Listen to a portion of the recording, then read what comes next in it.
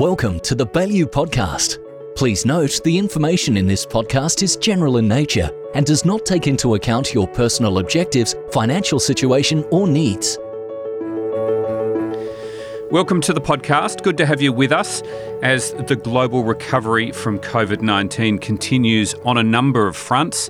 Of course, this is the EL&C Baillieu Podcast where we help you make sense of the market, the economy and the outlook. It's also where we keep you up to date with our very latest research and analysis. And on that note, I welcome today's guest, Malcolm Wood, Chief Investment Officer. Hello, Mal. G'day, Nick. So it's been about a month since we have caught up, Mal. The equity market is up. Australian equity market is up close to 10% since then. We've obviously had a huge amount of economic news. We've got some fantastic vaccine news, which we can get into, some good progress on COVID itself in Australia, particularly Victoria. As we speak today, there are 0 active cases in Victoria. It's unbelievable. We've had a US election and some important research by your good self, Mal. So you are in upgrade mode at the moment. The title of your recent note is Raising Your ASX 200 Target, and you've identified 7 reasons to justify the upgrade. So an upgraded outlook with 7 reasons to go with it. So, Mal, let's go through those reasons. The first couple of reasons that you articulate are COVID related. So 1, major vaccine news, and 2, Australia's handling of the pandemic. How do you see both of those items? Yes, so Nick, the great news is 3 successful vaccines from Pfizer, Moderna and AstraZeneca, Oxford. So I think that has 2 effects. One, it gives us a timeline for the most vulnerable part of the population to be vaccinated. And it also says that we just need to get a bridge between here and there. And in Australia's case, because we're managing the virus well, the bridge doesn't have to be over much of a valley. Whereas, obviously in places like Europe, there's one big valley that they need to cross. So on both counts, Australia comes up well. So in terms of timing, when do you envisage in Australia vulnerable people will get access to the vaccine and then the population at large? What's your expected timing on those 2? Yeah, I think that emergency use approval from the US FDA seems highly likely for the Pfizer drug at the start of December. In the case of the AstraZeneca drug, the EU has been doing rolling reviews on that one as it goes. So we'd expect that to receive approval pretty shortly after submission as well. And I think there's a strong case for Australia not to be too far behind. Of course, the situation here suggests we can have a little bit of a longer look than those countries, but I wouldn't think we'd be far behind. It would look bad if there were to be a third wave and we've sat on the vaccine, wouldn't it? Yeah. So I think that the likelihood is it'll be weeks after the US and Europe move. And given we've got access to 10 million doses of the Pfizer vaccine, and I think about 34 million doses of the AstraZeneca vaccine, I think the target population should be vaccinated by the end of the first quarter. So your next 2 reasons are government intervention related. So monetary policy, number 1, and fiscal stimulus, number 2. We've talked about these 2 items before on the podcast, but I guess from a fiscal stimulus perspective, the numbers keep adding up. Oh, they do. And we published this note a couple of days ago, and now we've had the Victoria budget, so the number just gets larger. So we published, on our count, 19.5% of GDP in fiscal stimulus from the federal and state governments to date. And with the Victoria news, I guess we're up to about 22.5%. This is extraordinary, just extraordinary numbers when you consider that the probable cost of the lockdown is in the range of 3 to 4% of GDP. So it's using a sledgehammer to swat the insect, you might say. And on the monetary side, the Reserve Bank belatedly has stepped up with quantitative easing, $100 billion over the next 6 months. So that to do in conjunction with their term funding facility, which is cheap funding to the banks, suggests to us that there'll be about a 10% of GDP expansion in their balance sheet over the next 6 months. So that is also extremely positive. So on both counts, Nick, on the policy sides, both counts, there's been a step up, and it's surprised us how aggressive the policymakers have been. I mean, the interesting thing on fiscal stimulus is not only is the numbers so large, but really it's the first proper fiscal stimulus, aside from a brief period in the GFC. Outside of that, we haven't really had meaningful stimulus from a fiscal perspective in 25, almost 30 years, really. Well, this is certainly the biggest since the GFC. I mean, it dwarfs the GFC, and yes, so it's dramatic. So with this stimulus so large, and as we've talked about previously, you know, the central banks around the world are going to let inflation run.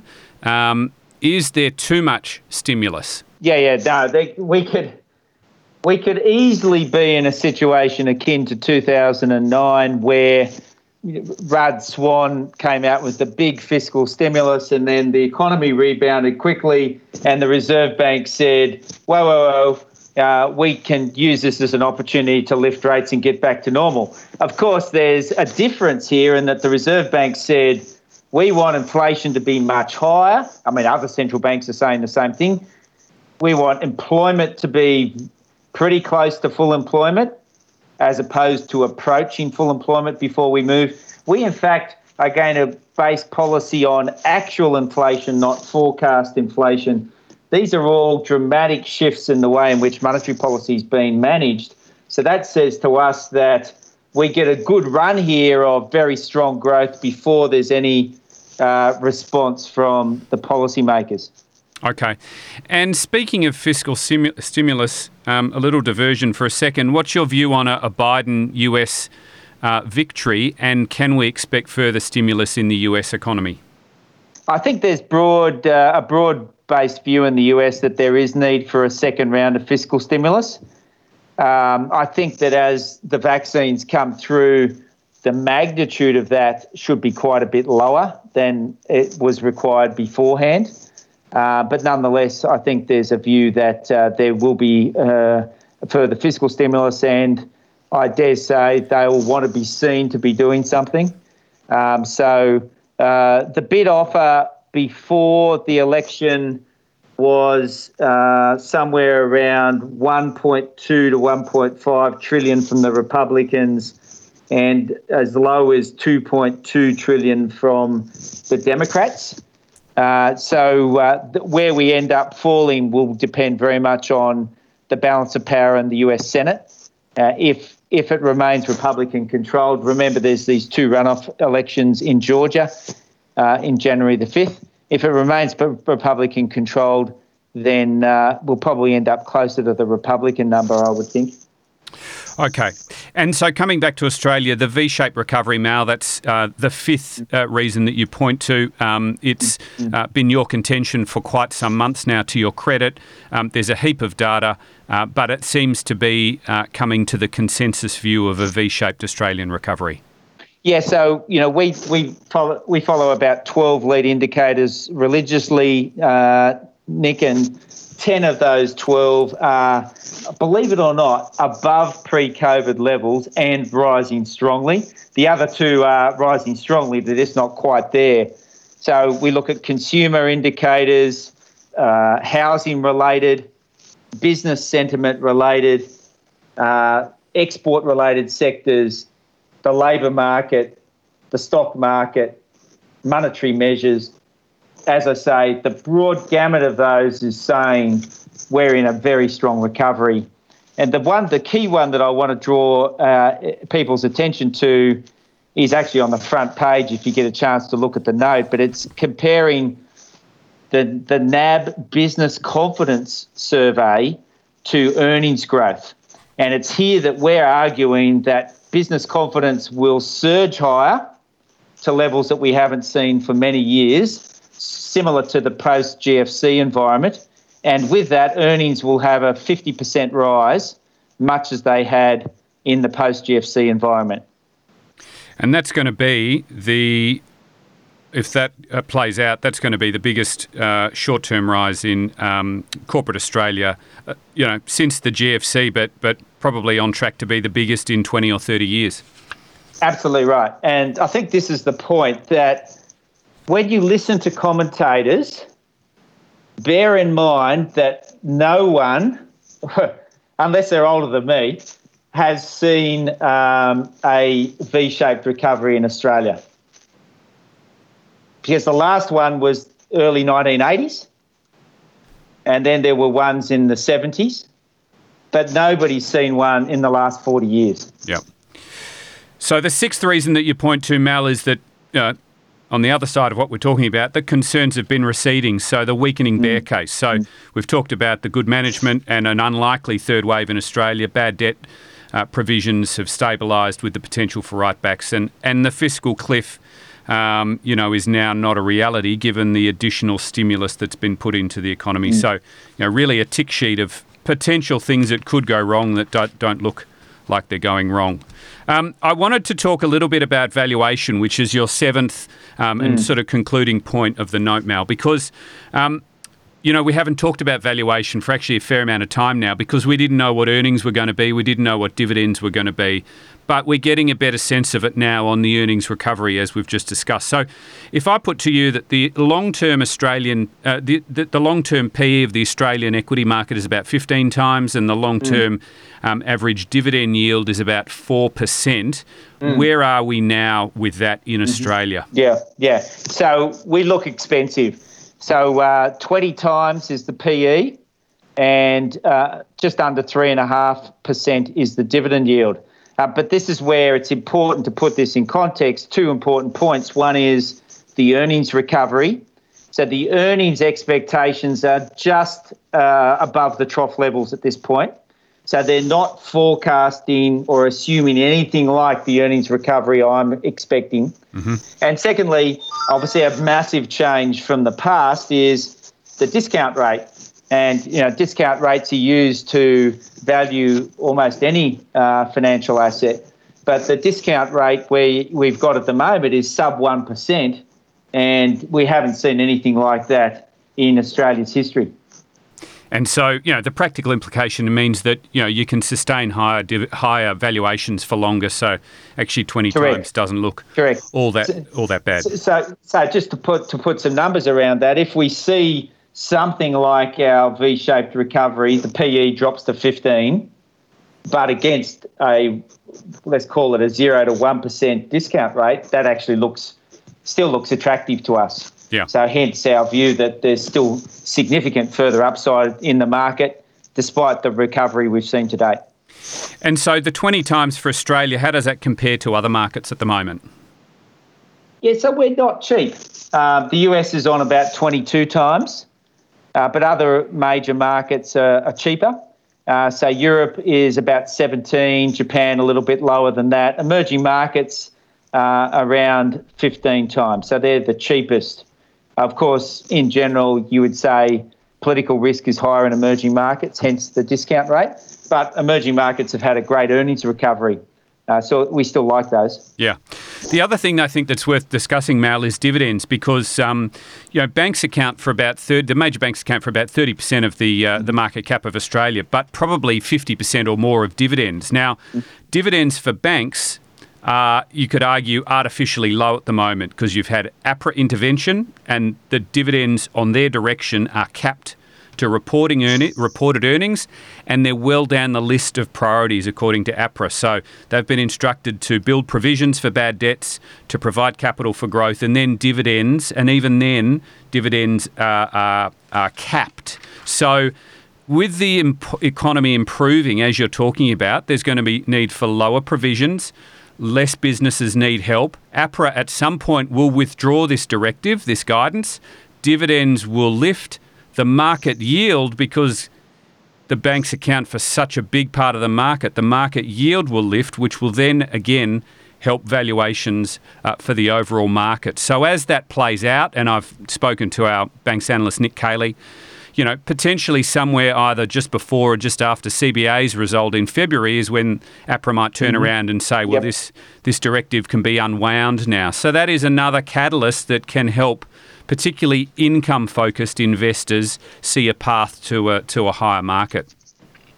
Absolutely right. And, just to put that in context, of course, the gap between the dividend yield and interest rates is just around record highs at this point in time, even with the rebound that we've seen in markets. So if dividends are restored, then that gap will probably be pretty close to a record again. Yeah. Okay, so there are your 7 reasons, Mal. The conclusion of all that is you've increased your index target for the ASX 200 index from 6,750 to 7,250, which is an 8% upgrade for the market, which is reasonably substantial. So you've outlined in your report some key exposures that are beneficiaries of this upgrade cycle. What are your key exposures there? Yeah, so Nick, we've got the banks, as we've just touched on, and we listed really any of the major banks, but we've listed CBA and Westpac as our preferreds. Yep. So that's working with Nick, as well as I think the regional banks are interesting because of this shift to work from home, and the shift to the regions could, I think, be a real winner for them. And we've got Bank of Queensland in there for that. Then when you go beyond that, you start to get into some of the what we could call the disrupted COVID plays. So on that score, we've got a couple of the transport names like Qantas and Qube. Qantas, of course, major beneficiary of border reopening and against a weakened competitor in Virgin. Yep. And they've taken a lot of cost out. Qube, as we all import cars, because there'll be a major new vehicle cycle. In the entertainment space, Star Entertainment, as you get easings of restrictions enabling people to get back into their casinos. Events, hospitality, as hotels and cinemas reopen and restart. Look, there's quite a few retailers we've liked. Of course, a lot of those have performed well. So one of them that we think still got legs is Super Retail Group. In the insurers, IAG's just raised a lot of capital against the business pandemic insurance issue, but we think there's room for a premium cycle there. And then housing, look, we've liked the housing plays. We still do. This is more a US story than an Australian story. So James Hardie and Reliance Worldwide are our preferreds there. And then finally, business has got a lot of money being thrown at it by the government, whether it be JobKeeper, cash flow support, job subsidies now, the instant asset write-off. What are they going to spend on?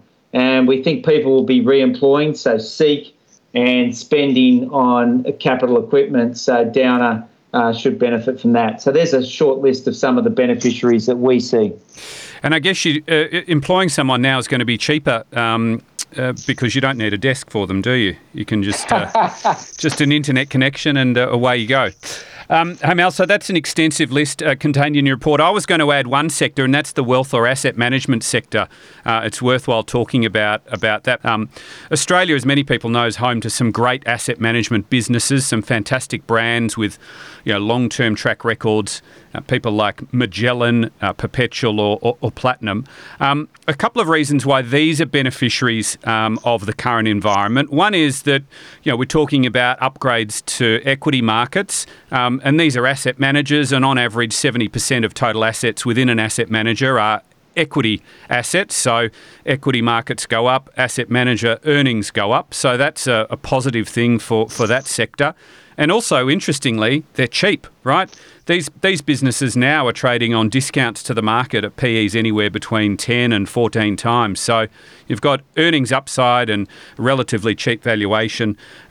So we think that's worthwhile having a think about as well. Our key picks there, Mal, would probably be IOOF, Pendal, Janus Henderson and Perpetual. But that is an indirect, I guess, a beneficiary of the market going up, not necessarily the economy, but it still ends up with earnings upgrades nonetheless.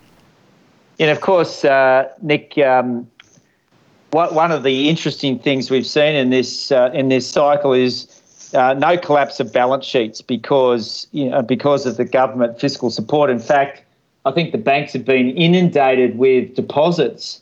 I think my last count was $240 billion have flowed into bank deposits, which are earning, well, let's call it zero. So there's got to be a chance some of that flows into your wealth managers as well, hasn't there? Yeah, so the inflow environment is going to be positive. So that is good for their business, but also, frankly, for their PE rating, because if there's higher growth, they'll attract a higher PE rating than they're currently on. And then actually these businesses are all well capitalised themselves. So there's actually a fair bit of M&A activity going on as well, which is a potential, sort of third way that shareholders can benefit from the current environment. Anyway, that is just one of many sectors as we've discussed. Mal, let's sum up with your preferred asset allocation. Obviously, you have outlined a very articulate case for overweight Australian equities. How do we view that in the context of the rest of one's portfolio? Yeah, so we've moved through this whole COVID situation from being underweight Australia to being significantly overweight Australia. So we think that our outlook here is particularly robust, hence the V recovery and the earnings outlook and the overweight. Internationally, we to help fund that shift, we've been back at an equal weight for some time now. Within that preference for emerging markets, which have performed very well. But given that valuation discount we alluded to earlier, we still see pretty good support for emerging markets, particularly in a good global recovery. So that's the equity side. On the fixed income side, with interest rates pretty well at zero everywhere and bond yields not much above that, we are underweight that space, preferring to have managers who really manage risks around the fixed income space at this point in time. We still like some select credit and infrastructure in that sort of more defensive asset classes. So broadly speaking, overweight, as overweight as we can be in growth assets. Yep. Equities domestically and internationally, underweight fixed income, and slightly underweight cash. Okay. Upgraded earnings expectations for the market as a whole. Mal's note was published on the 24th of November.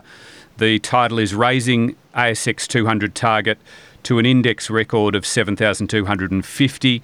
My report on the wealth management sector, following up some of that detail there, is the Wealth Management Winds of Change is the title, and that was published on the 12th of November. Both of those reports are available through our website or, of course, your EL&C Value Advisor. Mal, good to catch up. Thanks for your time. Thanks, Nick. All the best. You have been listening to the Value Podcast. The information in this podcast is general in nature and does not take into account your personal objectives, financial situation, or needs. You should not rely on general advice without making your own inquiries or your own assessment about the suitability of the financial products or services mentioned.